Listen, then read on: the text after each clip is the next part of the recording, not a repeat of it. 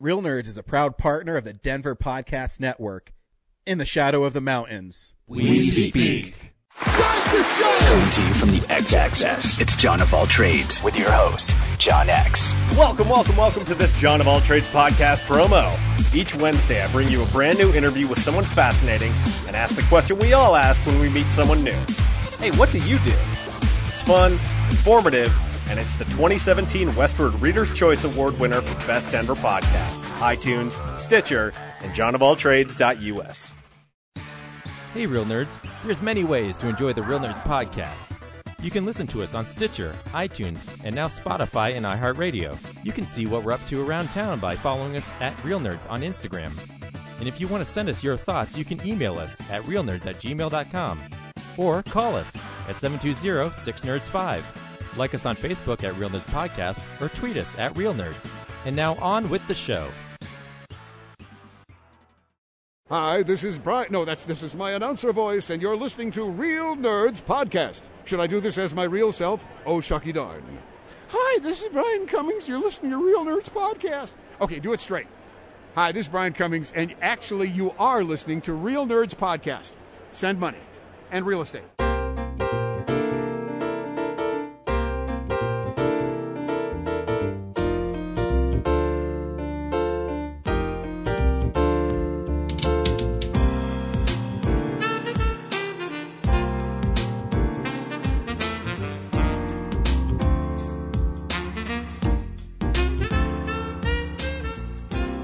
welcome to Real Nerds Podcast, unofficially the official podcast at Denver Pop Culture Con and the best place to hear your movie nerd reviews.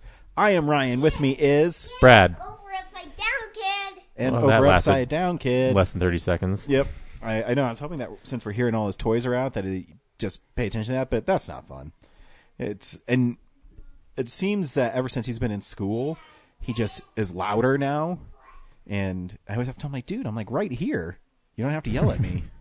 But, you know, it's all right. Whatever. He's a kid. Every week we go see a new movie and we podcast our experience of the world.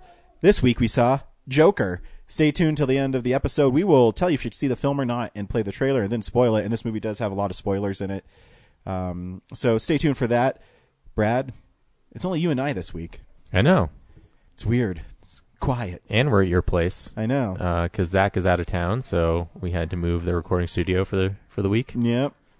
And you can look out and see the mud all over my windows from my dogs. That's the dog snot. Yep. And, see, there's like footprints and then there's like mud stuck on the top. That's like 3% of the window, though. And I cut down our 12-foot tall like pine tree today. What? Why'd you take out a tree? My wife didn't want it there. She wanted it to be open. Look how open it is now. You can see the mountains and. But now you have less oxygen. Yep. What are you going to do? I guess she wants to suffocate. Yep. But I enjoy coming up here because I don't get to see nature so much from my underground studio. So other than the traffic, it's beautiful. Yeah, Saturdays suck coming up here. It's worse in the ski season. I know it is. I've been skiing before, but I figured, 1 o'clock on a Saturday, and it's not ski season, I thought I'd be okay. I know. I should have told you to take the canyon. Yeah. But I didn't see everyone getting off soon enough. I was in the left lane, because the left lane's for passing, so you should be able to go faster, right? Well, I'll let you in on a thing. Don't get off back there to US 40 because it takes you about a quarter of a mile from getting back on the highway.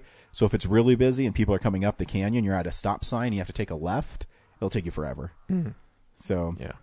And then the traffic backs up on that US 40 for about a half a mile. It sucks.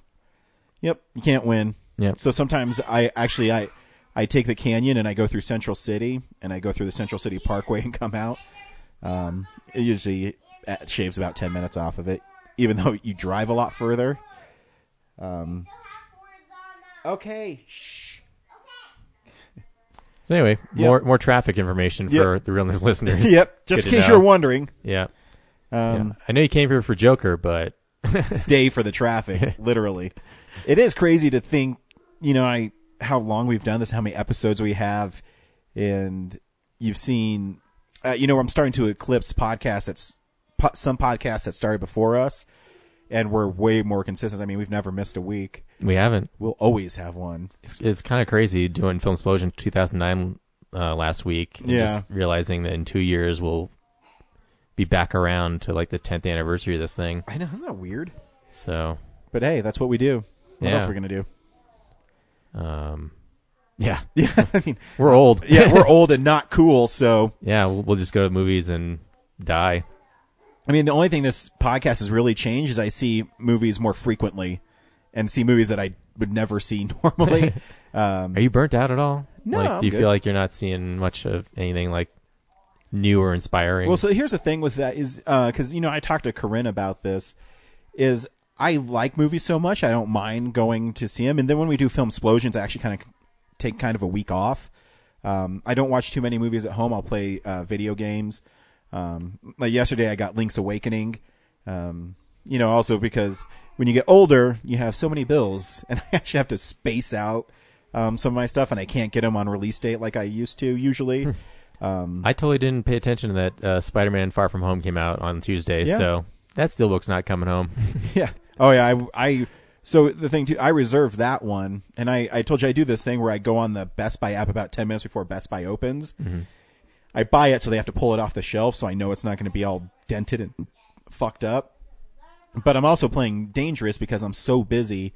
So they come out on Tuesdays. I work Wednesdays. And on Thursdays, so I usually have to wait till Thursday before I can go pick it up.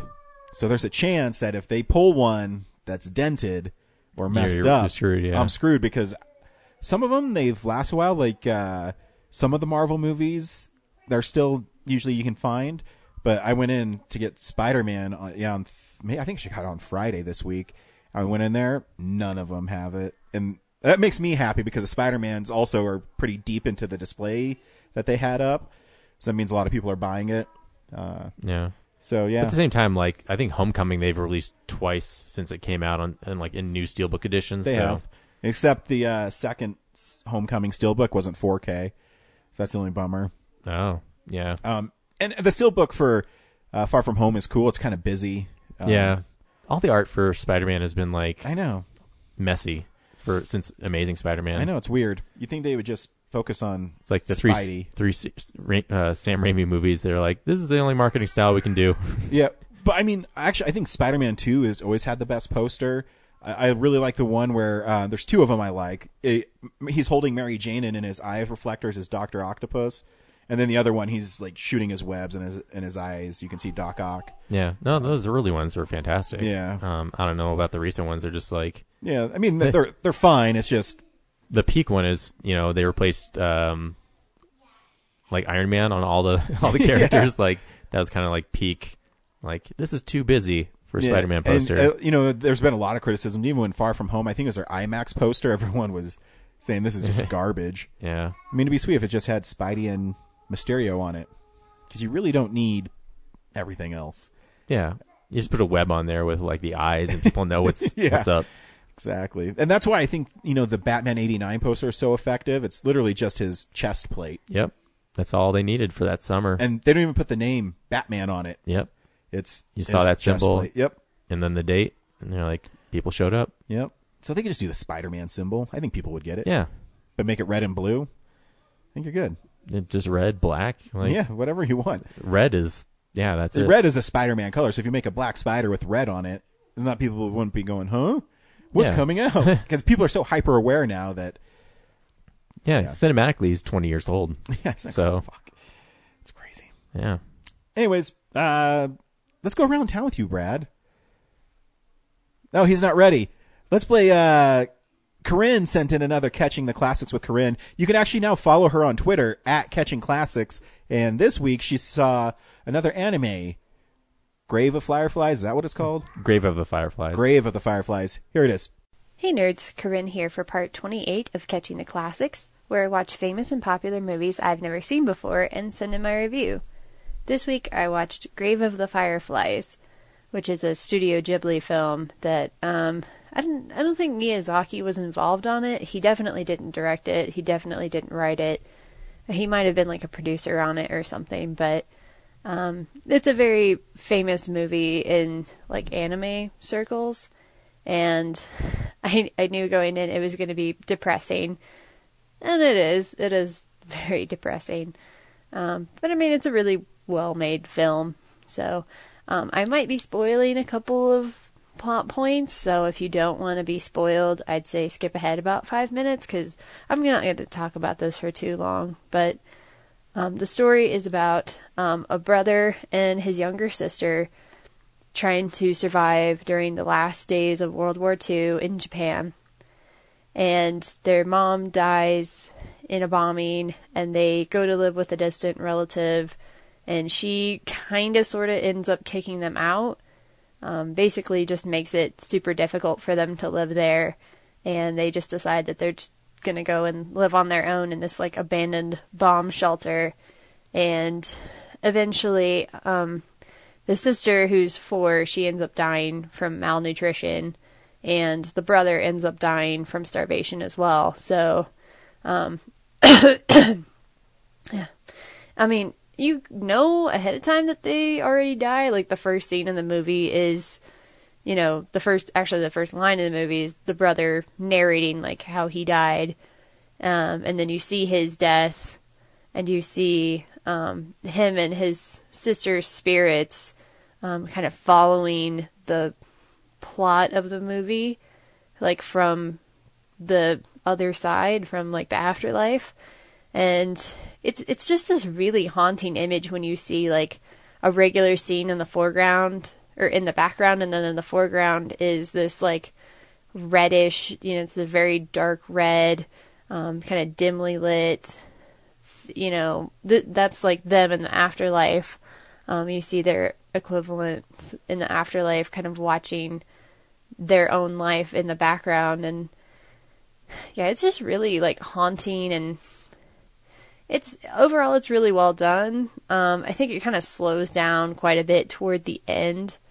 And you kind of see, like, the brother's descent into, not madness, but just, like, desperation that, you know, he almost takes joy in committing these crimes. But it's not really that he takes pleasure in it, but it's more of, like, you know, when he steals a bunch of kimonos during an air raid, he's like, oh, finally, like, I'll have, you know, enough money to get to feed my sister. And so it's just really sad to see him, you know, slide down into desperation to the point where he's, like, stealing food. And obviously you sympathize and empathize with him, but you're also like, damn it, you know, like, nobody can win. Like, it's horrible for everybody. You know, if he steals the food for his sister, then somebody else might go hungry. And, you know, anyway, but it's really well done. And I like I said, I knew it was going to be depressing, and I was like, all right, I am prepared for the tears. And I didn't cry up until the very, very end of the movie when he is burning his sister's body. And I was like, ah, shit. Yeah, the music and it's just so well done in that scene. And and the animation it's older, but it conveys, like, the journey that they go on, how their clothes get dirtier. They start looking more emaciated and thinner, and the rash on his sister's back grows during, you know, from one point to the next in the movie. And you kind of, you know, you see these little things that happen, and the effects of the fireflies are really cool. So, yeah, it's really well done. Sad, depressing movie. I researched it after, and it said that it wasn't necessarily supposed to be an anti-war film, and I'm like, wow, don't see how you can read this any way except for an anti-war film. But anyway, that's Grave of the Fireflies. I will give it 4 out of 5 stars. Yeah, animation's great. Voice cast, I didn't mention the voice cast is pretty good.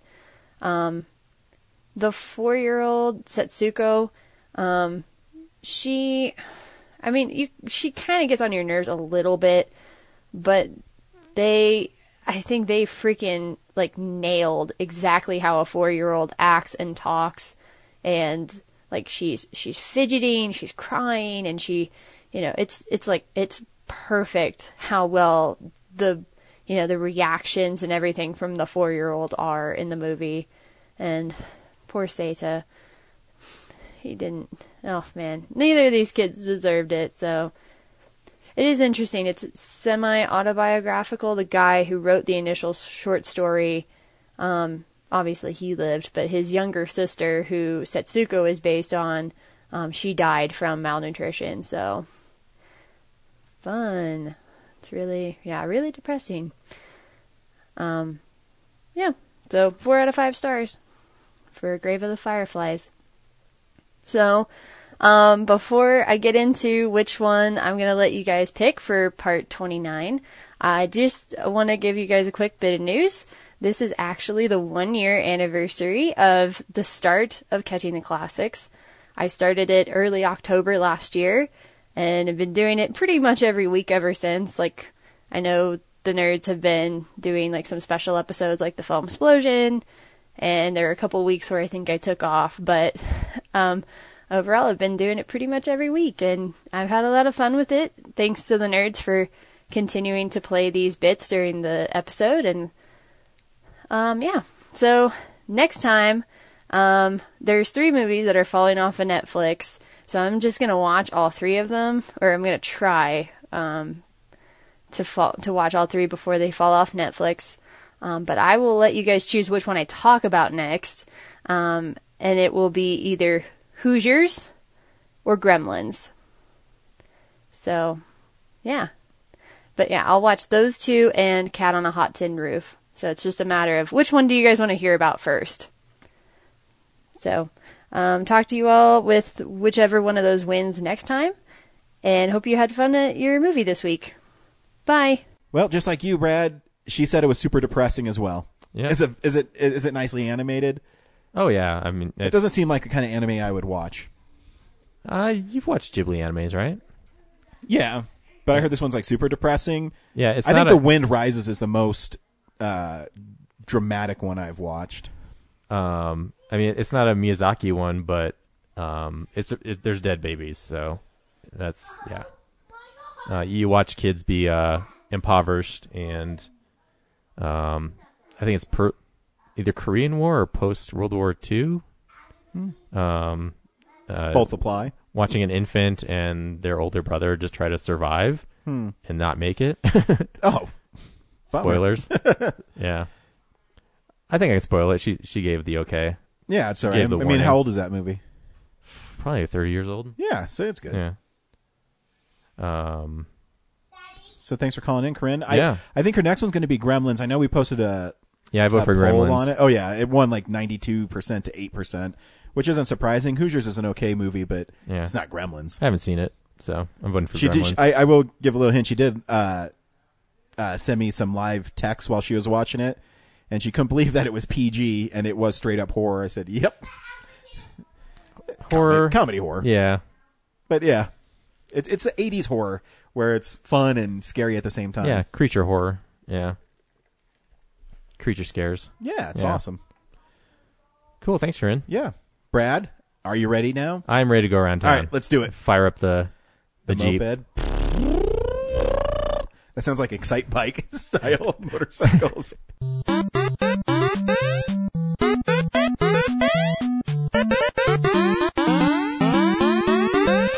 This week, the Midnight the Esquire, October 11th and 12th, is Halloween, the original John Carpenter's first Halloween.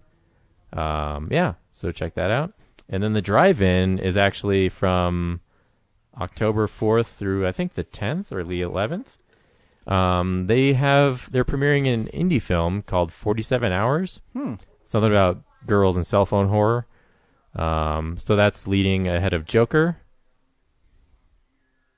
And something else that I forgot. Shazam. Nope, too old.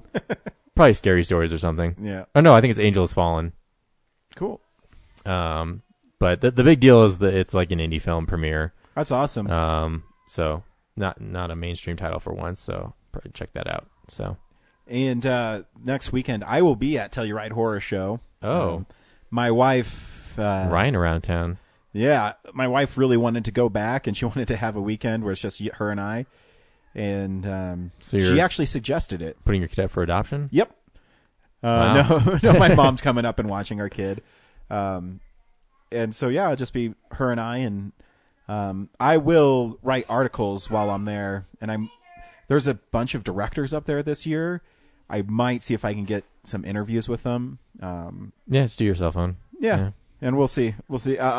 Because my wife told me, too, that I said, yeah, we're debating. I might buy the complete pass where you can go to see any movie, or they have 6-packs for like $70 where you can see 6 movies, and she can use it as well. If I get the pass, she can't use my pass. She's really looking forward, she said, to reading. So, I don't know. It's my So she insisted on going up to Telluride Horror Show or Yep. Telluride for the weekend, Yep. so she could read by herself while you watch movies. Well, she wanted to do the horror show, too. She really liked it when we were up there. Okay. I was like, we haven't been in 7 years. Yeah, well, it's expensive to stay up there, and Yeah. so I got priced out pretty quick. I picked up 4 extra shifts over 2 weeks To pay for it? working to pay for it, so I wouldn't have to put it on a credit card. And for the listeners who don't know, I have a job where working constantly really gets annoying, and then you get to a point where you get into a new tax bracket, and because my base is more, then they take out more for my retirement. So I ended up making like $300 extra, but I worked For working more? Yeah. tons more. But at least I have to use a credit card for it. And my wife picked the Hotel Telluride, which is really expensive. The Sheridan Opera House is where they actually do the Yeah. event, right? Yeah. So even the place we used to stay at, they had, as part of their package, you could get like a special on it. It was $150 a night. And you're doing 2 nights? Yeah, but we are doing a different one. We're doing like the super fancy one. So yeah, and Hey, then at least it's just a one-time thing, yeah, and most likely. well, and then honestly, my wife hasn't had a vacation in a really long time. I have like 200 and something hours of vacation time, and I wish I didn't have to work as much as I did. But what do you do? Happy Yeah. wife, happy life. And that's what she wants to do. I'd be not surprised she wanted to do like the horror show. No, that's cool. But I miss it. That was like the most fun times I've had on the podcast. Was like, and it was like really right out of the gate. Like those first 3 years, we were just it was crazy. trying all this new stuff. And I'm interested to see if the guy, he still runs it. I'm going to go and talk to him because there is another podcast up there this year. yeah, I know. But they're only doing one night. They're doing something like Yeah. trivia. But we'll see. We'll go it seems like it's gotten bigger. Yeah, it's cool. Without the booth over there to watch over, like you can Yeah. just float around. Yeah, so I'm really now I can really see the films because when we had the booth there, I'd usually see like 2 or 3 movies, but I had a lot of requirements. One, because they gave us the press passes, so I wanted them to know that we would cover the event, and we did, and we had a lot of great interviews. And in fact, the guys who did The Battery are going to be up there this year. They have a new movie. Ooh, cool. So I'm going to see if I can get them because hopefully they'll remember me. I don't know. Yeah, but it's Well, crazy. it was 7 years ago. We haven't been there in 5 years. Has it been 5 years? I thought it was 2012. I think 2014 was the last time Maybe the new logo's cool. It's like a Yeah, I guess Ghost 12 and Train. 13. Oh yeah, to hell you ride. Yeah. Yeah. yeah. I get it. But yeah, I guess no. 2014 was Van Damme, so we didn't go. Yeah, so it's 12 and 13. So 13, so 6 years. 6 years. So we'll see. But it doesn't feel like that long. But yeah, that's crazy. So yeah, I'll We've be missed there. 6 of them. And if I can't get interviews, I'll type up reviews of the films and post them on our website. Yeah. Maybe I'll do my own audio recordings and just send them to you. Yeah. Or do photos and just Yeah. add them to the Instagram. Yeah, we'll figure out. I never use Instagram. Maybe I should start. Yeah. We have an account for it Yep. to make it seem like we actually go to movies. I mean, I'm the one who always does the Twitter and Facebook, so maybe someone else can take up the Instagram. Well, I do the Instagram when I can. Yeah. But it's often like, I'm at the Alamo. Again, like how many different photos can I take of the Alamo? True. So, Anyways, hey, movie news kind of happened this week. Here's some movie news for you. It's real news. Nothing too crazy this week, except Tom Holland saved Spider-Man. a true hero. A true hero. I think it was Monday or Tuesday. It came out that they reached a deal, Sony and Marvel, where Sony now is giving up 25% stake in the film, but Marvel is putting up 25% of the cost of the film, and Disney Marvel still gets all the merchandise.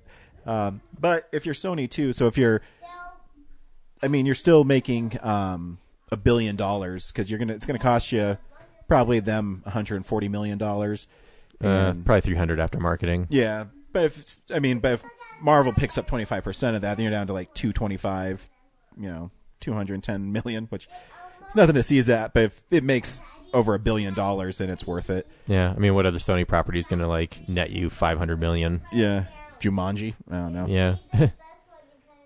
Yeah. No, So- I mean, I didn't doubt for a second they wouldn't figure it out. Yeah, and that too. And I was reading an article on the Hollywood Reporter, and I guess Tom Holland is also going to is supposed to star in the Uncharted movie, and he was kind of using it as leverage. Like, hey, you want me in the Uncharted movie? You should really work this out. And he got Bob Iger's personal cell phone and email, and the people with Sony, and he called them all up and was like, hey, the fans really want this. And Bob Iger actually had a really interesting quote. He said, sometimes you have to remove yourself from the situation to see how much it means to people. And it did. And Yeah. But it's also, the other thing is, it's only for one more movie. So they can at least wrap up that storyline. Yeah, one more Spidey solo, and he's going to be in one more Marvel movie. I think this is my little thing. So Doctor Strange and the Multiverse of Madness is coming out. And so maybe Spider-Man will get stuck in a multiverse. That seems like the most likely one he'll be in. And they can create their own Spider-Man to... Yeah, so he gets stuck in that one, and then he'll fight Venom, and everyone will be happy because Venom will show up, and yeah. So it'll be interesting. So, obviously Sony also has Miles Morales, right? Yep. But Anything is any iteration, like any type of Spider-Man is Sony's? Everyone. So they, just from the Spider-Man license alone, I was reading they have 924 characters. So if Avengers created like some new character called like Man Spider, Well, I guess. that would not be included. Yeah, you think you're good. Yeah. Or just Spider. The Spider. The Spider. Actually, there's an old pulp hero called the Spider, so maybe not. But yeah. Disney's Marvel's the Spider. Awesome. Speaking of Marvel, you can own all 23 films of the Marvel Cinematic Universe in one box set for $550. Something you want to do, Brad? No, because I have them all separately, so I don't need them as one box. I mean, who's been holding out on all 23 movies to own at this point? No doubt. And it only comes with one Like bonus disc? one bonus disc that's from the vaults. Now, if this bonus disc is 4 or 5 hours long, that'd be cool. It's not worth $500, but a lot of times those bonus discs are like 1 hour. Yeah, special features. Yeah, Because they said it's deleted scenes that no one's ever seen before, and I get that there's 23 movies, but how many deleted scenes could you actually have? On the Spider-Man Far From Home Blu-ray, it has actually tons of features, which is really nice, but half of them seems like they're deleted scenes from the film that have been repurposed as behind-the-scenes stuff. Is all the stuff from the extended cut that's in theaters on the No. disc? Oh man, So, I guess I didn't talk about the extended cut when I was on the show. no, we talked about 2009 movies. That's right. Really quick. So the extended cut. So yeah. So the stuff from the trailers in there, him fighting bad guys in a restaurant, and him getting his passport. So that's 3 minutes of it. The other 2 minutes in the film is him fighting Mysterio. There's scenes. The biggest one I noticed was when he's fighting Mysterio in Venice, or I guess not fighting. I guess he still is. Hydro Man, and there's a bunch of different cuts, and it plays longer. And so the extended cut was actually pretty cool, and it didn't distract from the film because it worked, and the scene where he's in the diner is really fun. But that is on the Blu-ray. It's Peter's to-do list, and how they get around cutting it into a short film is there's this animated notebook, and it says pick up passport, and then it gets crossed out, and then he's in the post office, and then he has to go to the convenience store, and then that gets crossed out. Then he fights the mob guys, and it's fun. I recommend it. So it makes me think that the extended cut might actually be released as well. Maybe not. Oh, as a separate release, Yeah. like double dip. Yep. It might not, but I mean, it doesn't make all the scenes fit, I guess is what I'm trying to say. But in some of the special features they have, like, oh, look at the teachers having fun, and it's scenes with them. You can tell from the film, but it's fun. Yeah. Yeah. Interesting. I did the math. If you bought all 23 movies at $25 each, I think is roughly average price. Sure. It would cost you $575. So Really? So you save $50 or $25? yeah, before tax. Yeah, and that's okay. Eat them, buddy. But yeah, who doesn't own them? And I actually think the steelbooks look nicer. I mean, they're cool. That God damn it. The art is the title cards, which looks kind of cool. I mean, Thor Ragnarok is the coolest title card, but until we see Love and Thunder, greatest title ever. But yeah, that happened. Also, Sam Raimi is making his return to horror on Quibi. I don't even know what that is. It's a horror anthology. I'm guessing something streaming, but it's basically it's called 50 States of Fright, and it's short stories based on urban legends from around the United States, and Colorado is one of them. And it's directed by where's the Colorado one? Sorry. People that we know. I'm looking. It's Red Rum, and so it's obviously taking place from I guess the Stanley Motel. And it has Jacob Batalon from Spider-Man, and Christina Ricci is in it. Sam Raimi is directing an episode that takes place in Michigan, obviously. So yeah, the first season is Colorado, Florida, Iowa, Kansas, Michigan, Minnesota, Missouri, Oregon, and Washington are all the ones that they're doing. So each episode is just based on a state? Yeah, so based on a state that has an urban legend. And then two guys that we know from Telluride Horror Show. They're from Minnesota. Adam Schindler and Brian Netto. They directed Delivery, The Beast Within. Name was changed for when it came out on home video. They're doing one called Butterfield. Asia Butterfield stars in it. Asa. Yeah. Yeah. Written and directed by Adam Schindler and Brian Netto. And those guys are really nice, so it's cool to see them do something else. And Sam Raimi's producing them all. He also mentioned that he's looking to do a new Evil Dead with a different director. And different star, because Bruce Campbell doesn't want to play Ash anymore. No, and in his interview, Raimi says that he's trying to convince Bruce to come back. But here's the thing: is Ash versus Evil Dead is like 6 movies, if the hour wise, and we had even if they. I mean, I'd love to see him play him again, but we do have a lot now of Ash, which is good. That's it for movie news. I don't think I missed anything. Yeah, I got nothing. Yeah, kind of a slow week. New York Comic Con's going on. Yeah, lots of comic stuff there. Not too much. I guess I didn't say that the new Spider-Man does come out in July of 2021, which is going to be 4 Marvel movies, which they've never done before. Wow. Same summer as the Batman, I guess. Yep. It's going to be loaded. Yeah. It'll be awesome. What's next? I don't know. What you want to do? Blu-ray releases, I guess. Cool. DVD releases and Blu-rays.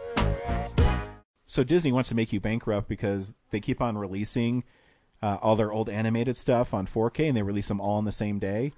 Not Sleeping Beauty, though. The hell? They didn't. I don't know why they didn't make that 4K. So just to prepare you, on November 5th, they're releasing Moana, Big Hero 6, The Princess and the Frog, Tangled, and Zootopia all on the same day. And that goes with what they released a couple weeks ago when it was another 6 or 7 films coming out on 4K. But I like that they're supporting 4K. Yeah, on physical media. So I will not take that for granted. Absolutely not. And that's why they're awesome. But hey, Disney, give me my Super Mario Brothers. Fucking A. Skip the Blu-ray, go to 4K. All right. We wants it. The big release next week, so for October 8th, is going to be Toy Story 4. Really? Yeah, looks like a good... I think that one will look awesome in 4K. The opening scene with in the rain and the lighting is amazing. Midsommar. Midsommar? Yep. Okay. Summer, whatever you want to call it. Some weird fucking... I heard on a podcast it's Midsommar from the director. Oh, I did say it right. Midsommar. Yeah. But he also said that he doesn't know either. Because I guess he took it from that culture and... It could also research. be Midsommar or My Dissamar, whatever. Midsommar. When I listened to that guy talk and I watched Hereditary, he blows smoke up his own ass, so I'm really not into his stuff. No, but I hate when horror films try to be something more than they are, and that's why I'm not the biggest fan of The Shining, because whatever. The Deadwood movie is also coming out on Blu-ray. You getting that? Good job, bud. Yeah, you're good. Annabelle Comes Home is also releasing on Blu-ray. Not in 4K, though. It seems like the Conjuring universe they don't put on 4K. Warner Archives is releasing From Beyond the Grave. Okay. Yep, don't know what that is, but the box art's cool. It's like bats flying around with a skull with a knife through it and a snake. And looks like a zombie hand holding it up. Metal. Warner Archive is also releasing Shazam. The complete, like, I guess it's from the 70s TV show. Okay. Yeah, the series. Yeah, the series. Nightmare Beach, which looks awesome. It has some dude with a black bicycle helmet covering a girl's mouth. I guess it's a horror film. That's what I'm going to go with. Did you ever see Primary Colors with John Travolta? I did not. Yeah, that's also coming out on Blu-ray on Sony's like video on demand, so they're like $30. Really not worth it. My Boyfriend's Back is getting another release. I got that one already. And Dudley Do Right, if you're into Brendan Fraser. That's a movie that came out in the 90s. Yeah, it did. And it's great? I don't know. Yeah, Toy Story 4. That's that's what you need to concern yourself with. So the Steelbook does not match the other Toy Stories they released, but the Steelbook is actually really cool, though. Yeah. It's just Woody, Bo Peep, and Buzz on the cover. It's like all sepia toned. Yeah, it looks cool. Yeah. I wish it was that same art style. Yeah. I passed on getting those. Like, they look great, but I'm just like, I don't want to rebuy these movies again right now. But then I thought about it, I was like, but there's going to be a good one for WALL-E. Yeah. So, have you seen the WALL-E one? They have it already? Didn't that one come out? Wasn't that one that came out with No, a big bunch of them? WALL-E, Up, and something else is still not. But they put out The Good Dinosaur before they put up WALL-E? Like, I love The Good Dinosaur. I think it's actually a great film, but... Yeah, I don't know. Interesting. It's just like when they did the Marvel 4K Steelbooks, like they left out Ant-Man, Guardians of the Galaxy, and something else and Doctor Strange until like last week. That is interesting. There has to be a reason behind it. Just maybe the team just... And then, I mean... Their DVD team just needs time to get stuff done. I guess they can only upconvert so many to 4K at one time because, I mean... It's probably a pain in the ass. I'm sure it's hard for Disney to hire people with their $3 or $4 billion in cash right now. Do you think they just have money lying around? Do you think Disney actually knows how much money they have? Oh, I'm sure they do. I'm sure they have the best accountants. Well, I mean, but like, how much money they put out and how much is coming in? I don't know. It seems like there's just a lot of moving parts. Oh, for sure. Like, I wonder how long it takes them after the day's done to tabulate how much money they made in that day.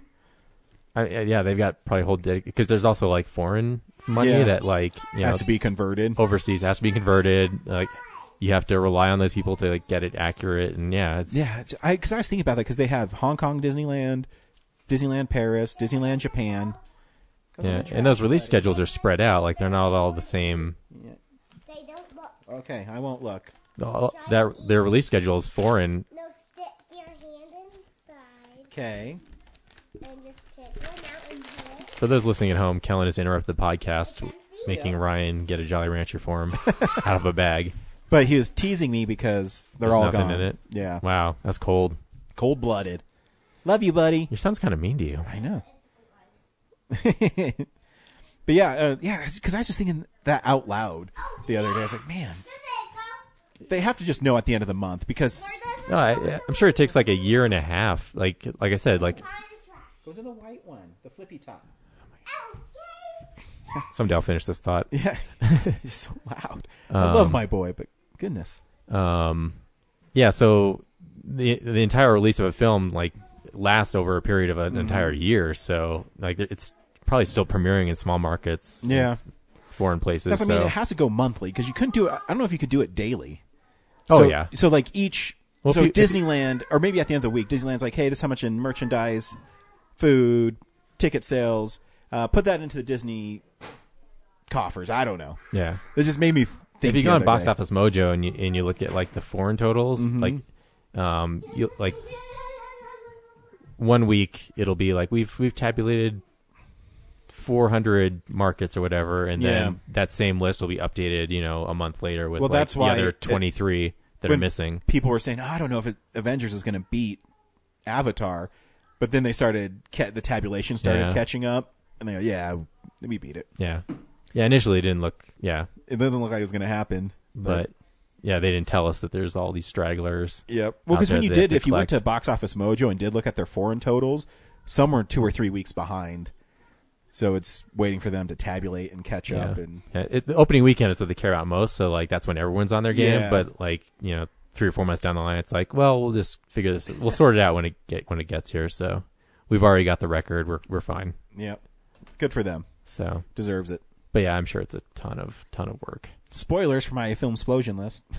And also, with that many moving parts, like at the end of the day, how can we trust how accurate it really is? Because people put stuff in the wrong fields and mistype things. Who knows if any of these records are actually Yep. true? Who knows? I don't know. No, I like to think Avengers is. Yeah, I'm gonna go with it until Yeah. someone proves otherwise. But like, realistically, if you think about it, with all the errors that can be made in every stage of the process, Yeah. we put a lot of faith in that everyone's doing their job correctly. Yeah, because I mean now that's why people say that Gone with the Wind is always the highest grossing one. But how reliable is ticket taking? Accounting in the 1930s. Yeah, because now we have computers, so it's easier for me to think that it's all scanned, and when you sell tickets, it just reports to somewhere. So you think that, but they can't act like they do it off of gross instead of attendance. Yeah, Like it makes more sense that they would tabulate records based on attendance. and that too. So they say that if you adjusted Gone with the Wind's tickets to now prices, that it's the highest grossing movie of all time. But do we know that every theater sold that many tickets back then? Because I'm just picturing, and I could be wrong. Yeah, and they didn't have the oversight that they have today, so they could have it's a 5-cent day or something. Yeah, or they bought all these maybe they buy certain rolls of tickets, and those all count for bought. Because that's what they do for music. It's not how much are sold in the stores; it's how much places are buying, and they're going to the stores. Yeah. I don't know. Also, Just security something. was lax back then, so how many people snuck in to see Gone with the Wind? We don't know this. These are things we don't know. That's if I had a time We'll never machine. know. Yeah. But back then too, Gone with the Wind played for 2 years straight. And there was only like 300 theaters. And you go back and think, I've been reading about Cary Grant, and he holds the records for the longest or the most money made at some New York theater, and it was $140,000. Oh, that's not that much. But then when you think back that it was 1937, 38, that is quite a bit of money during the Great Depression. Yeah. So it's interesting. Anywho, we also watch movies throughout the week in a segment we call What You've Been Watching. So, this is the stuff we've been watching. Brad, What you've been watching? what have you been watching? The audience? Listening audience? Or me? You. Yeah, so I got through season 6. Yeah, 6 of The Blacklist. I don't know what Kern's talking about. There's no romantic angle on Red and his daughter. I don't see it at all. Yeah. I don't understand that show at all. I don't know what she's talking. Yeah. And Corinne keeps on calling me out because she's right. She keeps on calling me out that I have to see everything before I judge it. But I feel that you and her have explained it so much to me that I don't need to see it. You know what I mean? Yeah, the first 2 seasons I endorsed it a lot, like as worth watching. But 6 seasons in, and like some of the plot lines and deviations are just so bonkers. I'm just like, yeah. And this probably needs to come to an end. Here's my problem with those network shows is they seem so contrived. Oh yeah. Because I really like Designated Survivor until it gets to, I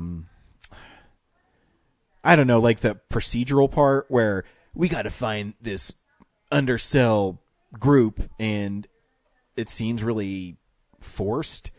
And it does. We're 24. Yeah, there's always like a Mullins TTU, but you would never know what to expect because, you know, Jack Bauer could sometimes go off the deep end. Which, Yeah. by the way, Jack Bauer made an appearance on Last Week Tonight with John Oliver. Ooh, nice. What were they talking about? Oh, pharmacy companies would use fake people to fill orders or something. I can't remember the actual substance of the thing, but the people were like Common, a bunch of other people, and Jack Bauer. So it was real celebrities and Jack Bauer, and they had Kiefer Sutherland on there, and they're talking about it's like compound prescription drugs, and so it goes. They're doing this like Brady Bunch kind of thing, saying, "Hey, we did this, we did blah blah blah," and it cuts to Kiefer, and he says, "And I will find you, and I will cut out your insides." I'm like, yes, he totally goes all Jack Bauer. It's great. Miss Jack Bauer. I know that's the only thing too, because like Designated Survivor is a cool show and it's all right. But the president is out there like, but yeah, hunting the down president can't terrorists. do that. You know, he has to be presidential. Yeah. I'm waiting for him to be Jack Bauer, and it just isn't happening. Yeah. Anyways, but that's the other thing. Just like those network shows, they often do like 30 episode orders, and we're so used to serialized television, like 24. Like every episode is integral to the other one. yeah, And then Yeah, stuff like true. the Blacklist is they'll have like a 6 episode run of like, you know, these storylines all matter and together. And then there's a one-off of just like, you know, what if there's like this fucked up person that did this thing and we have to find them. And you know, and this might be the thing too, is I think network television is an older demographic, so the CSI shows and things like that play to them better. I don't know. For me, it's like my in-laws love those kind of shows. Like me, I'm like, meh. yeah, I don't understand how people have not gotten enough of doctors, lawyers, and the police. I know it's CBS basically is their bread and butter. But you know what? Hats off to them. Yeah, and then also, ever since like all those networks bought all the music catalogs, Yeah. they force all their like recording artists into just completely unnecessary music montages. Yep. Like, hey, here's a song you might like in the show that you like. Consider buying it on iTunes. It's like, oh god. Yeah, even music. Just tell a story now. Because now music, Billboard combines like YouTube watches, Spotify streams. Because I'm always like, man, how are some of these artists I've never heard of number one? In it, because you know I like Rod Stewart, and his new album like peaked at 60 on the Billboard charts. Wow, that's his lowest charting album since his first one. God, that's really low. But then I went and looked at physical sales. He was number 2. So it was like Cher than him. So his people still buy the CDs. He's just not getting the Spotify, the YouTube, and all that other stuff now that they add to the totals of making it number one. Right. Which I get why, because that's how people consume the music, and it should be. But it's fascinating. At trivia last week, you know, there's always a music round, round 2. And the past few weeks, they've all been like recent music choices. So round 2, like I left 7 spaces blank and just turned it in. It's like, I've never heard of any of these songs before. Like, never heard of them. Like, there's stuff I'm like, I've heard that before, but I don't know who it is or what the title is. Usually don't know what the title is. But this one was like, I've never heard of any of these songs. Yep. They've never gone in my ear before. Well, something for us. I just 2 days ago on Facebook, Weird Al posted that Bad Hair Day just went 2 times platinum after 23 years of release. I mean, I went 1 time platinum, Yeah. so it's enough to brag about. Yeah, 2 times. That's pretty good, though. Yeah. I mean, it's still been selling. People are still buying it. The kids are still buying it. Yep. You see, Huey Lewis has a new track out. He does? Yeah. Is it good? Yeah. I just want the whole album, you know. Yeah, I know Rod Stewart has one coming out in November, and people are losing their shit because they took his original vocals and added it to a symphony, and his hardcore fans in quotes say this is bullshit. The originals are perfect. I said, don't buy it. Yeah, they're still out there. They didn't take them away for you. No, and if you listen to them, they sound the same except there's more instruments. And they sound fine. It sounds good. Yeah, when they recorded it, he sang without instruments around, so they have an audio track of that. And that's someone what was they did. like, "Hey, what if we just put it over an orchestra?" Yep, that's Like, what they did. The diehard fans will enjoy it, right? Yeah, whatever. They'll eat up anything. Anyway, so yeah, the Blacklist. We went off a whole different tangent there. Anyways, Blacklist. Yeah, and then I guess like all the mystery of the show has kind of been wrapped up at this point. And there's a new one. I don't know. It feels like season 7 would like be a good place to end it. I watched Walking Dead season 9. Really enjoyed the finale. Did you watch it? Yeah. Yeah. To take out that many characters all at once. I got the Blu-ray because I already have them all. I'm like, I should keep this going. But I've kind of fallen off watching it week to week. I think towards season 7 and 8, I think the cast got too big, so it's not very focused. Right.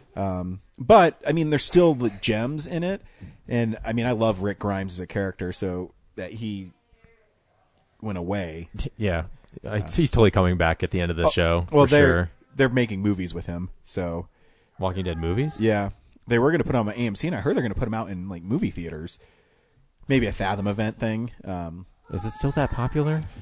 Yeah, I guess. Huh. I mean, I guess still like 8 million people watch it. Like it's something you should have done like back in season 3. Yeah, but we'll see. Yeah. And I enjoyed Negan. Like, it's kind of weird they have to go through turning him into a more sympathetic and heroic character. Yeah. Like, he definitely should have been like killed. I mean, there is always that argument: is Negan really the bad guy, or Rick's people the bad people?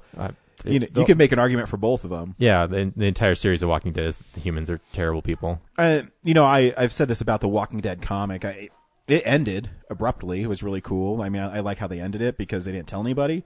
In fact, it was really cool. I read comics so much, and I get previews, and I don't get single issues of Walking Dead because I don't think they're very good as a single issue. When you read them as a whole story, it's good.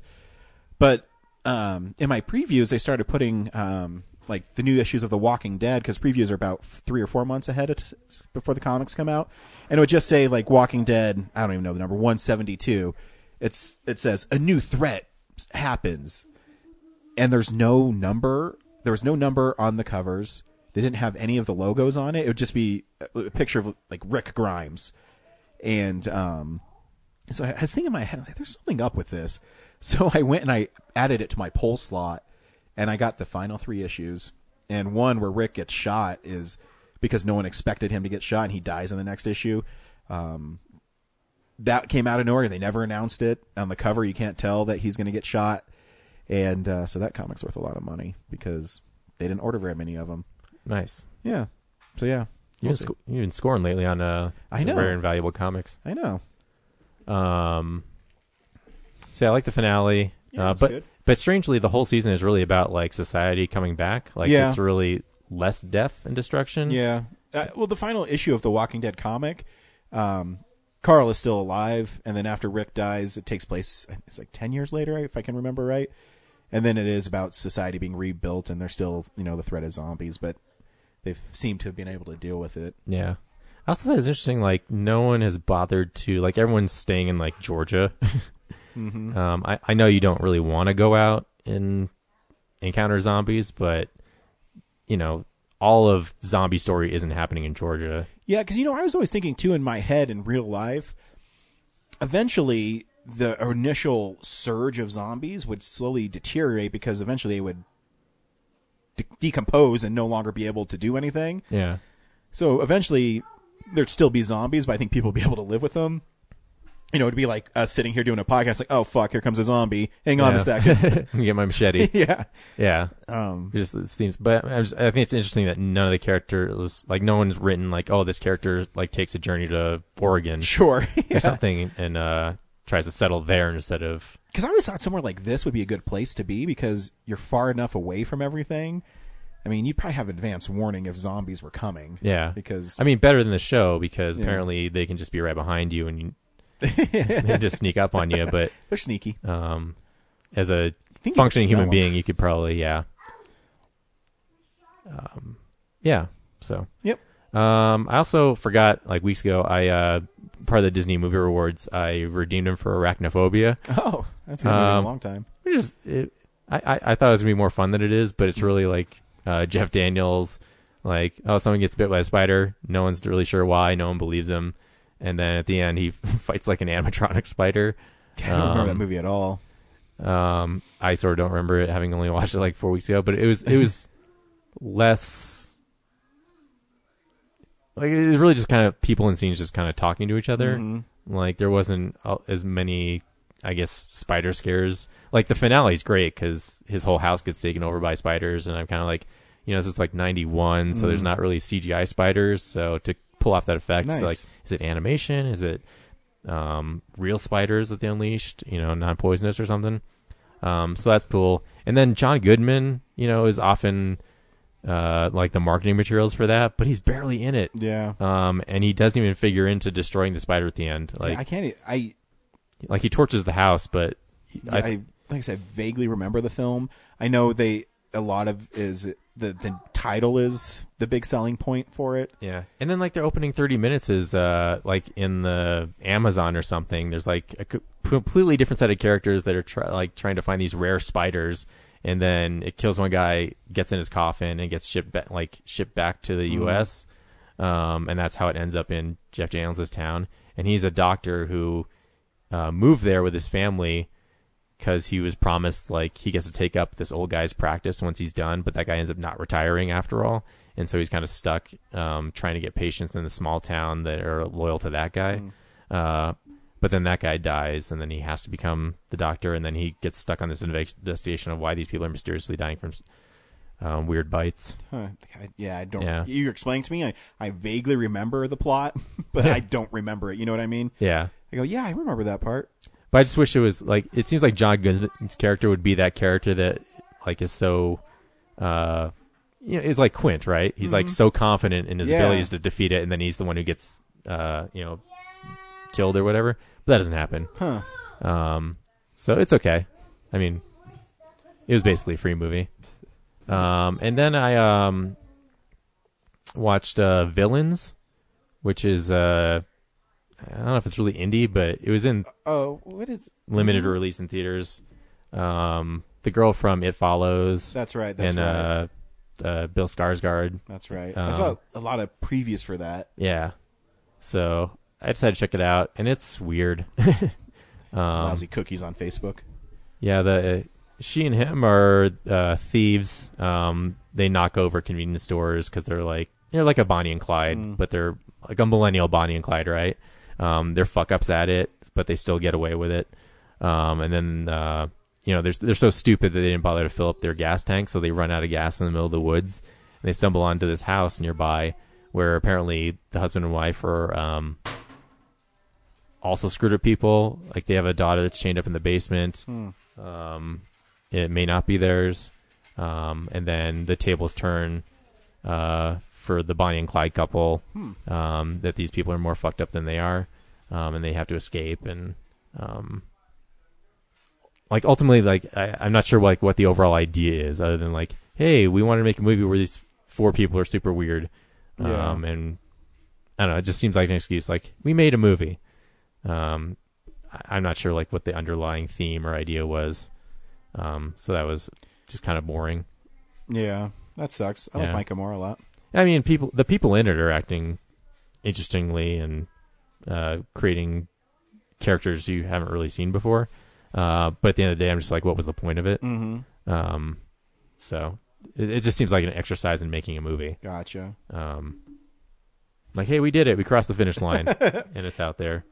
But there wasn't enough in the story worthwhile. And that's it for me. Yeah, like I said earlier, I actually have been using my Alamo Season Pass to see movies that maybe I would have never seen anyways. I saw Hustlers, which is a movie with Jennifer Lopez and Constance Wu, who are strippers who rob Wall Street guys. Yeah. And the premise is and a person we went to high school with. Yeah, and Kirstie Bryan is in it, a person we went to high school with. She's the mother, Amy, She's in it for a couple minutes, but it is a speaking role in, a very successful film. So good for her. She's one of those people that she's always on Broadway, and you go, wow, someone from Golden actually really made it. Yeah. And is doing very well for themselves. And so hats off to Kirstie. It's kind of cool seeing her on there. Because it takes you back a little bit. You go, oh, yeah, some people make it in this world. I remember seeing it in the school play. Yep. Or in, what was your video you made with her in it? Where she was running down the stairs and Adams. Oh, Bonsai Beer Cat. Bonsai oh my Beer God. Cat. That's right. Man. You should put that on her IMDb page and see if she's still proud of it. That'd be messed up. I bet she's not. But yeah, I'm waiting for the Dollar Theater to see it. Sorry, Chrissy. Yeah. Actually, you should have submitted it to Alamo before Hustlers. And then, they could do that like, bing. But wait, you want us to add to pre-show this character who's like not Jennifer Lopez or Constance Wu? Yeah. Come on, do it. So yeah, they play strippers that decide that they're going to rob Wall Street guys by taking their credit cards and basically drugging them so they don't remember it, and that they'll just keep on charging stuff to them, and they end up making tons of money, and there's some sort of rift between them at the end. And Henry really liked it. I looked at his Letterboxd review for it. It was all right. Jennifer Lopez is actually really good in it. She is pretty great. Constance Wu is really good. But the story is thieves with a heart of gold. And you go, but they're drugging people and stealing their money. Where in the movie that we saw this week, I'll talk about it later. But yeah, it's all right. Yeah, I don't know why people love it so much. Good for them. I just couldn't get behind it. It goes all the way back to The Godfather. Yeah. That's a criminal family that's celebrated in American culture. Yeah, and they're not. I guess they're kind of bad. I don't know. And then they just make mistakes, and it's always, let's get, Jennifer Lopez's character gets so greedy, and Constance Wu character, I don't remember their names. Oh, Constance Wu is Destiny. I don't remember the other one. And so they're, it's you're going too far. This is too far. I don't know, contrived, but shot well. This is America. There's no limit to the top. I bet is a line in it, right? It sounds like it is. That wouldn't surprise me. So yeah, it's fun. It exists. I also saw Daughters of Satan, which is a Scream Factory release starring a very young Tom Selleck from 1972. And stash or no stash? Stash, totally rocking the stash. And I guess there was in the early 70s there was a period where horror films were made in the Philippines, and they were cheap, but they would take half American and half Philippine crews and kind of, I guess, like the King Kong movies or Godzilla were Japanese and American. And in it, he plays a historic art dealer, and he goes to this shop that has a painting with these witches being burned, and one of the witches looks like his wife, even though it really doesn't in the picture. But I guess it's a low budget thing, so they did as well as they could. And after he gets it, weird things start happening. Like he's attacked by a Rottweiler. There was a Rottweiler in the painting, but then when he looked at the painting at his house, the Rottweiler was not in the painting anymore. What? Was it even there the whole time? And so the Rottweiler's collar falls off, and it's spikes on it everywhere, and he has to return it he's trying to find the Rottweiler's home because it just followed him home, and the address is 666 like Main Street in Manila. This seems normal. Yeah. And the movie's not great. It's not horrible. Blood and Lace was horrible. This one is at least kind of fun. There's a cool foot chase throughout Manila when they're trying to kill Tom Selleck's character after he tries to return the dog. And there's this really funny part where Tom Selleck's character, hang on 1 second, I need to wipe my kid's butt because he just went poop.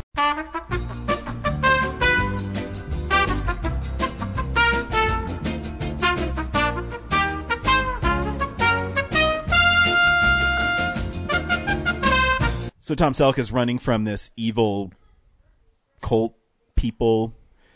So it's like a witch coven is the story, and the witches are reincarnated in these 3 modern women in Manila. Anyways, so Tom Selleck is running from a couple of these guys that are chasing him through the city.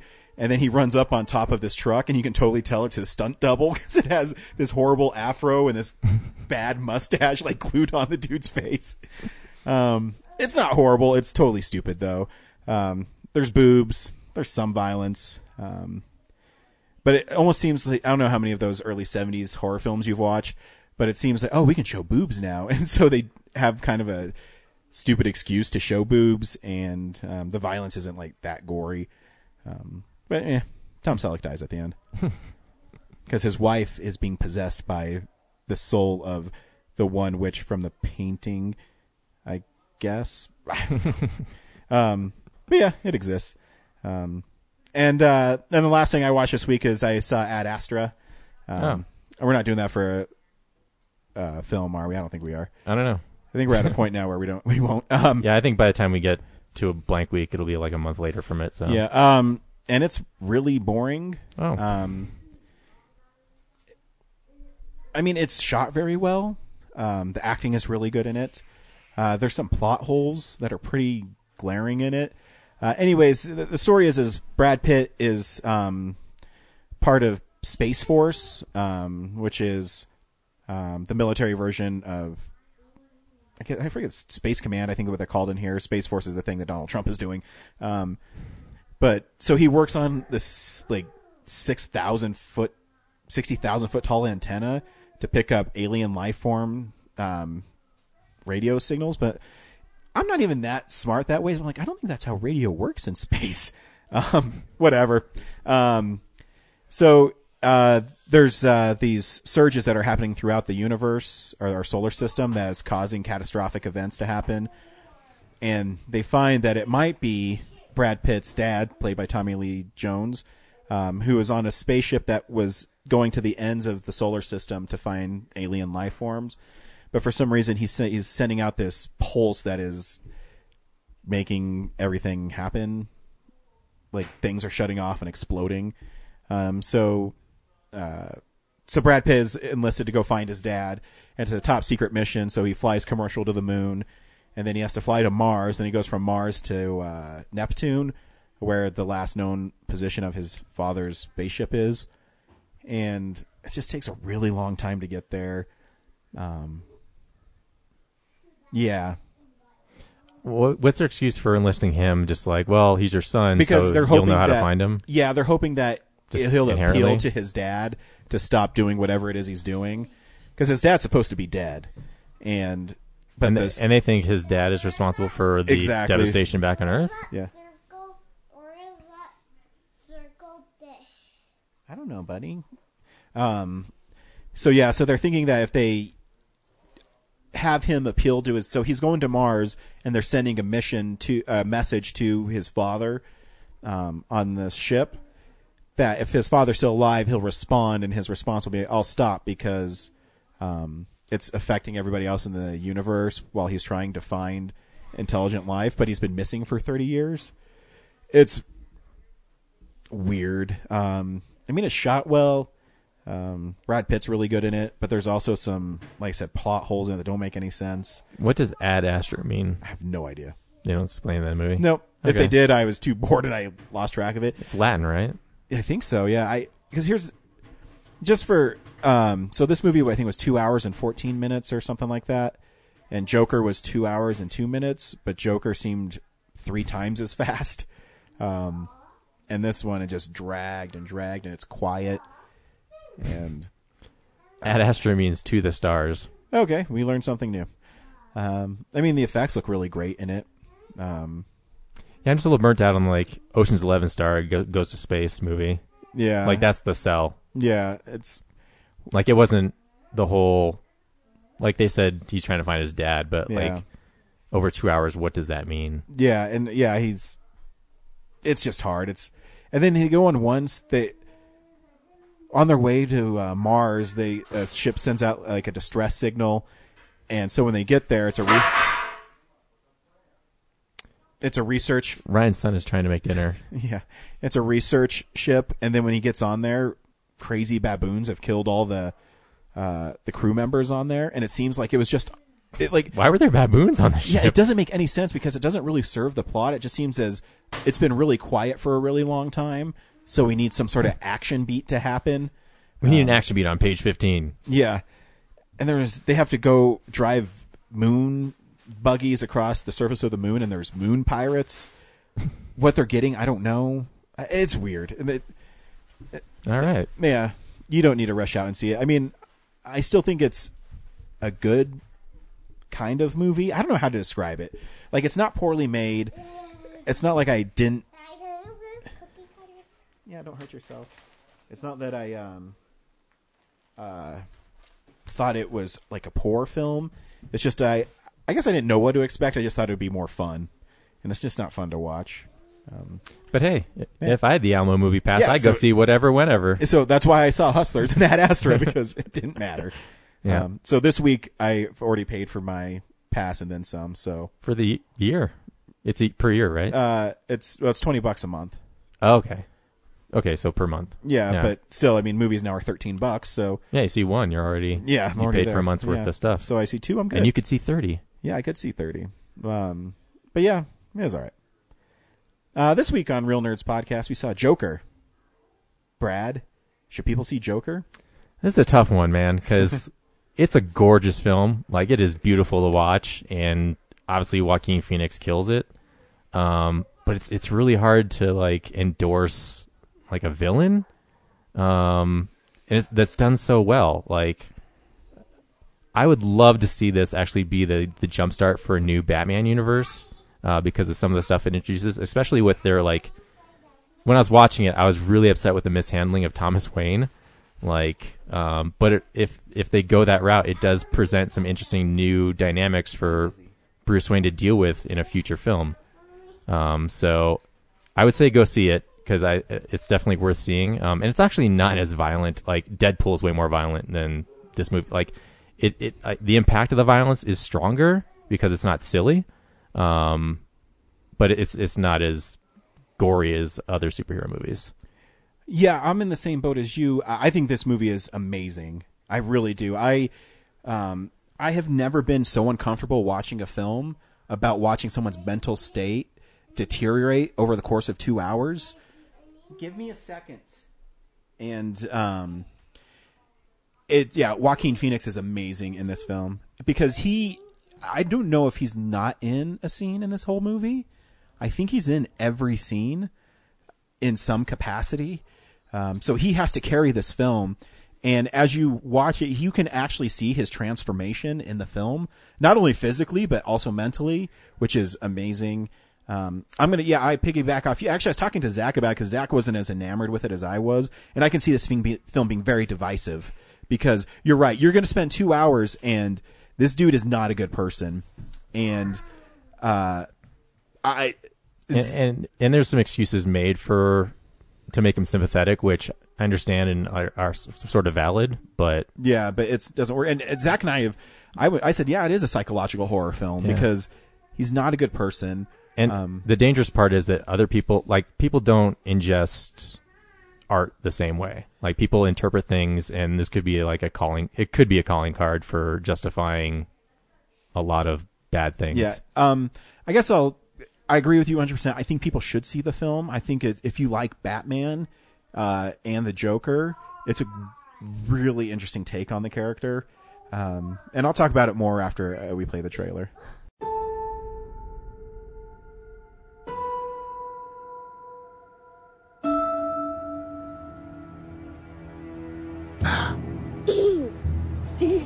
Can you please stop bothering my kid? Sorry.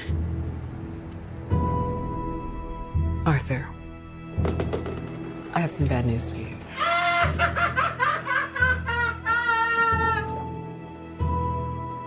This is the last time we'll be meeting. You don't listen, do you? You just ask the same questions every week. How's your job? Are you having any negative thoughts? All I have are negative thoughts. And finally, in a world where everyone thinks they can do my job, check out this guy. When I was a little boy and told people I was going to be a comedian, everyone laughed at me. Well, no one's laughing now. You can say that again, pal.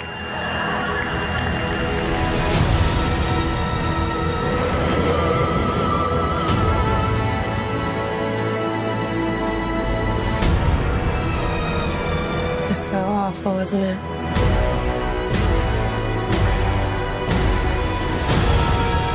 For my whole life, I didn't know if I even really existed. But I do.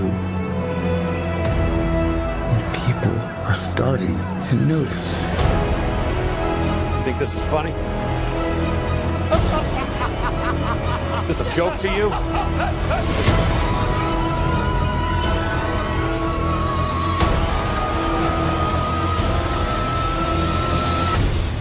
Murray, one small thing. Yeah. When you bring me out, can you introduce me as Joker?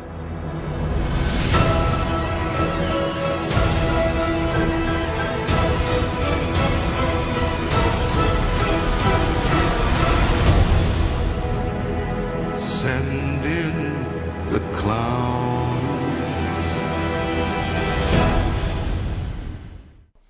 So Joker gives a name to the Joker. His name's Arthur Fleck.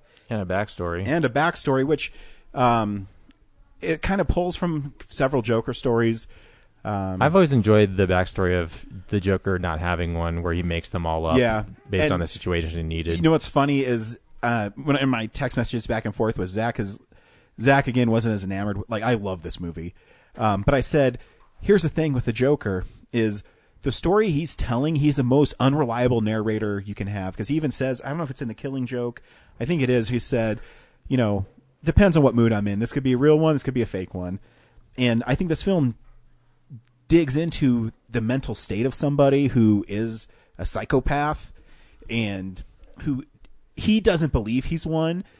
And this film does a really cool job of, and some people hate this part of the film, but this is one of my favorite things, is what's actually happening and what's not. Yeah, because that, like I said, it goes back to Thomas Wayne and and Alfred. Like, they're portrayed as not great people, but this whole movie is from his perspective. Exactly. So, how true is that? That's what I mean. 'Cause, you know, there's also because you know Thomas Wayne has never really been that fleshed out, and they make him kind of a villain in the film. I mean, obviously not like the Joker, but you know, I mean, here we'll start getting into spoiler territory. I visibly rolled my eyes when he read the note from his mom saying that Thomas Wayne was his dad.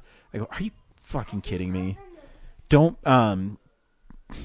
there's some things I don't mind, but when you start, I mean, it goes all the way back to Batman '89 when people were upset that the Joker killed Batman's parents. So that's what I mean. It's you're messing with lore.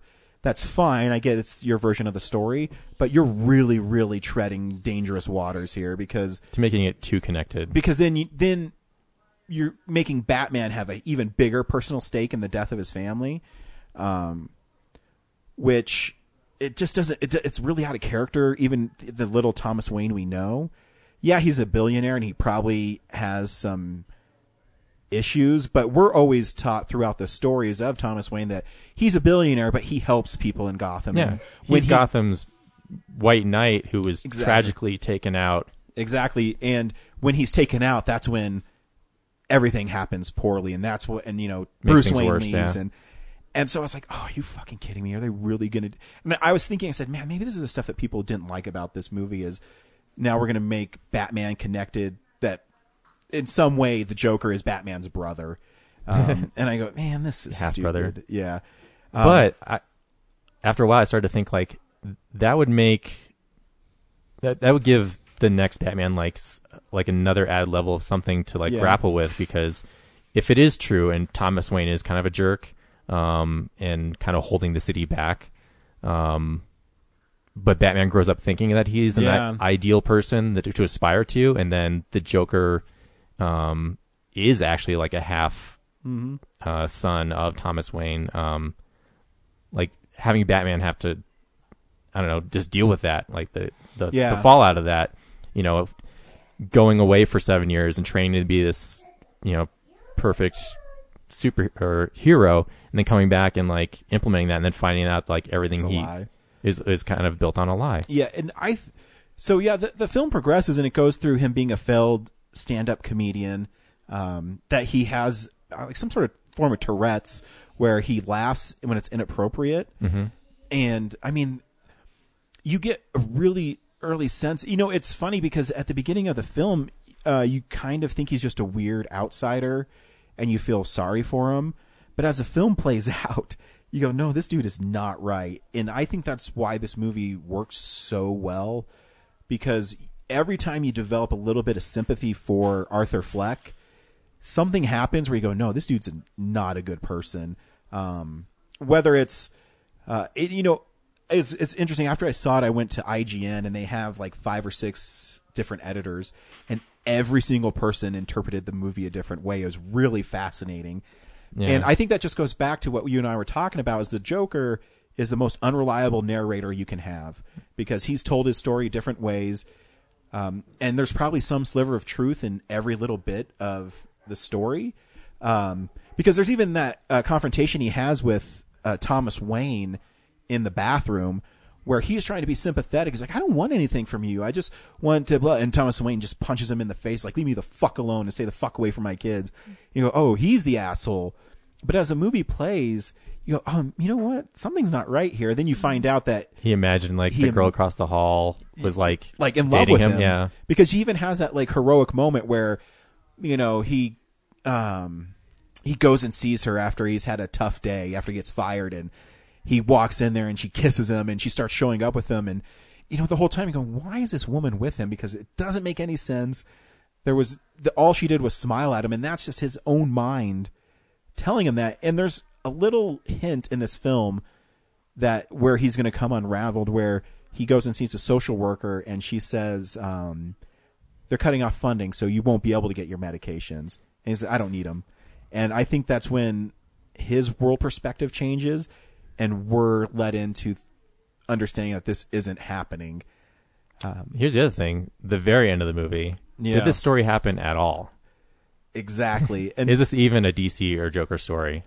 Or just some crazy guy? Invention of some crazy guy. I still have a problem with the Joker killing Thomas Wayne and Martha Wayne. However, I like... Indirectly. In Batman 89. Oh, okay, yeah. But in this film, I actually like the idea of the Joker rising and giving birth to Batman because inspiring people to... Because the unrest. This is how I think it happened. So in the film, the Joker, or Arthur Fleck, really wants to be on the Murray show. I forget his last name. Murray Abrams or something? Something like that. It's played by Robert De Niro. It's basically The Tonight Show. Yeah. And he makes fun of him. And so he goes out there, and this is set up so awesomely that you see Arthur, Joker. I'm just calling him Joker now because he's pretty much the Joker now. He says, his joke is knock knock, and he, about 20 minutes before, he mimes that he's going to shoot himself. Yeah. And so the whole time, and it's set up so well that you think this might actually happen. In my head, I was thinking, well, maybe he's the guy who inspired the Joker.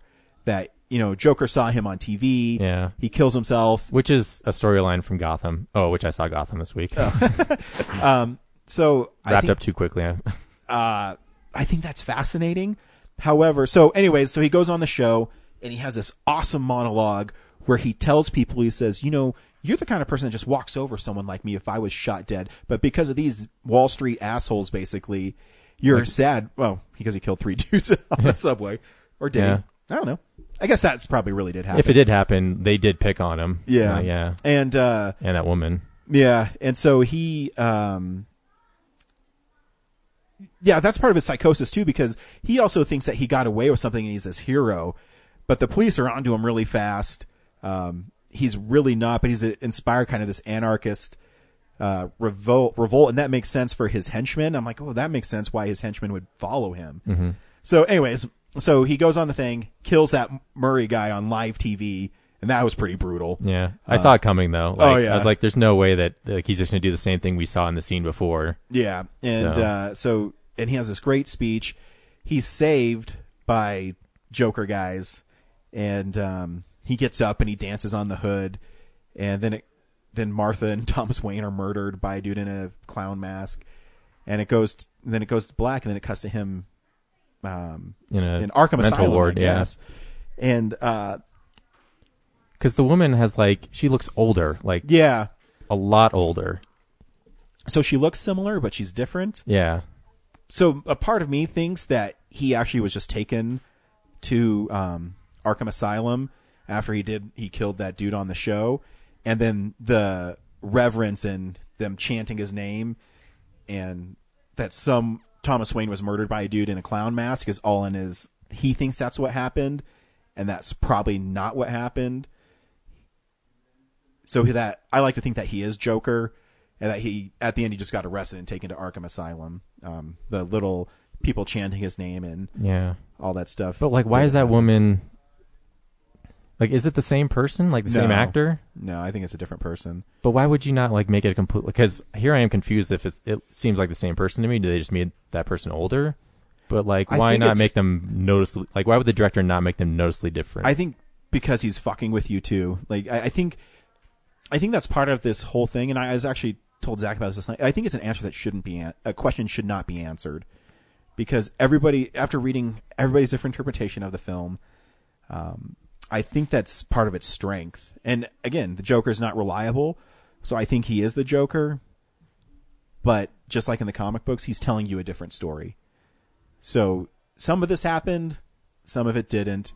The people holding him in the super high regard, I think, is part of his mental state, because he has that moment at the beginning of the film where he stands up at the Murray show and is going, I love this about you, and he's talking about how he loves his mom, and people are cheering him on. I think that's just part of his mental state.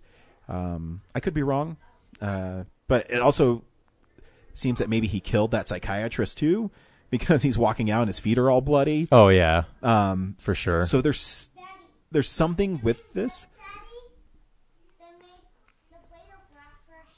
Cool, and it also has a dreamlike quality when he's leaving that with his bloody feet and being chased down by the guards. Yeah, and it's kind of a cartoony being chased down. He's running from one side to the other, like Scooby-Doo. Yeah, I just started to think that he's just an average homicidal artist. Yeah, who in his sessions just created this persona of the Joker that maybe doesn't exist outside, but it's just what he sees himself as. That works too. Yeah, I think that's why this movie is so good.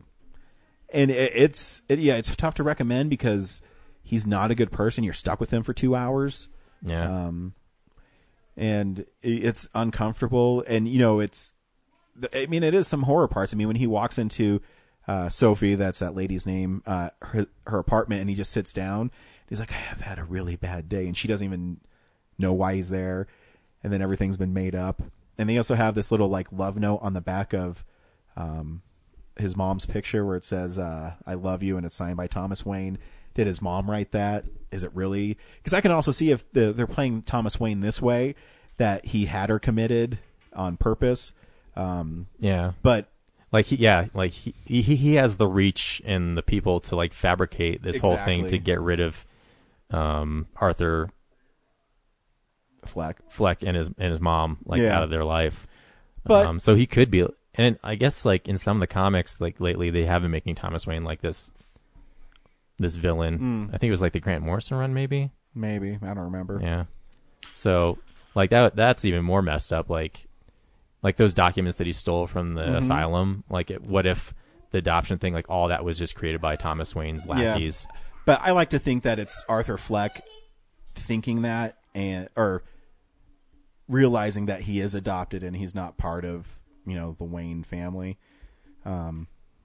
Yeah, because also I've never seen Alfred that way, where he's kind of this jerk. Yeah, and I think it's just his interpretation of what's happening, because he tries to be nice to Bruce, and yeah, it's a great movie. It makes you ask a lot of questions. I don't know if they'll ever be answered. I don't think they should be answered. Yeah, because I doubt Joaquin Phoenix is going to be in a Batman movie. Maybe be cool if he was, but Yeah. But I can see why an actor as weird as him would be really attracted to this, because it's just 2 hours of some dude's mental state. It just happens to be based on a comic book character. Yeah, and you get to be in like every scene. Yeah, I'm trying to think. I don't think there is a scene that he's not in. Yeah, I'm thinking really hard about it because he's. Oh man, yeah. Yeah, none of the other characters are just on their own talking about him. Mm-hmm. And also is that one dude who gave him the gun? Did he really kill him? Because he just let that other guy go, and don't you think that other guy would run and tell the cops what he did? And I know that was weird. I think funny though. Yeah, it's his mental stuff, and yeah, no, they would have shut up and. That was a weird, funny laugh. So the guy he didn't kill is this little person, and he locked the door behind him, and he couldn't reach the deadbolt. And in my theater, people were laughing, but it was that uneasy laugh. Yeah. Going, is he going to kill this guy now? And all he says is, "You were always nice to me," and he let him go. Yeah. So that was sweet, because he was nice to him in those early scenes. He was. And I mean, people liked I'm going to punch out scene. And yeah. I mean, I think you should see it. That's a good movie. Next week, are you guys doing El Camino? El Camino, yeah, or Jay and Bob Reboot. Is that next? It might be the week after. I think it's the week after. I think it's the 15th. I think it's El Camino. Yeah, you're going to be at Telluride. I'll be on Telluride. So yeah, I think we're doing that. Cool. So yeah. Thanks for listening. Till next week. Bye.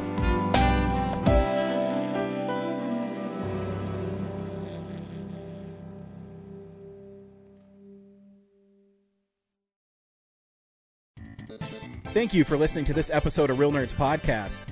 Real Nerds Podcast is a production of Nebulous Visions Multimedia. Thank you to Sparks Mandrill and Plan 9 Studios for our kick-ass theme song.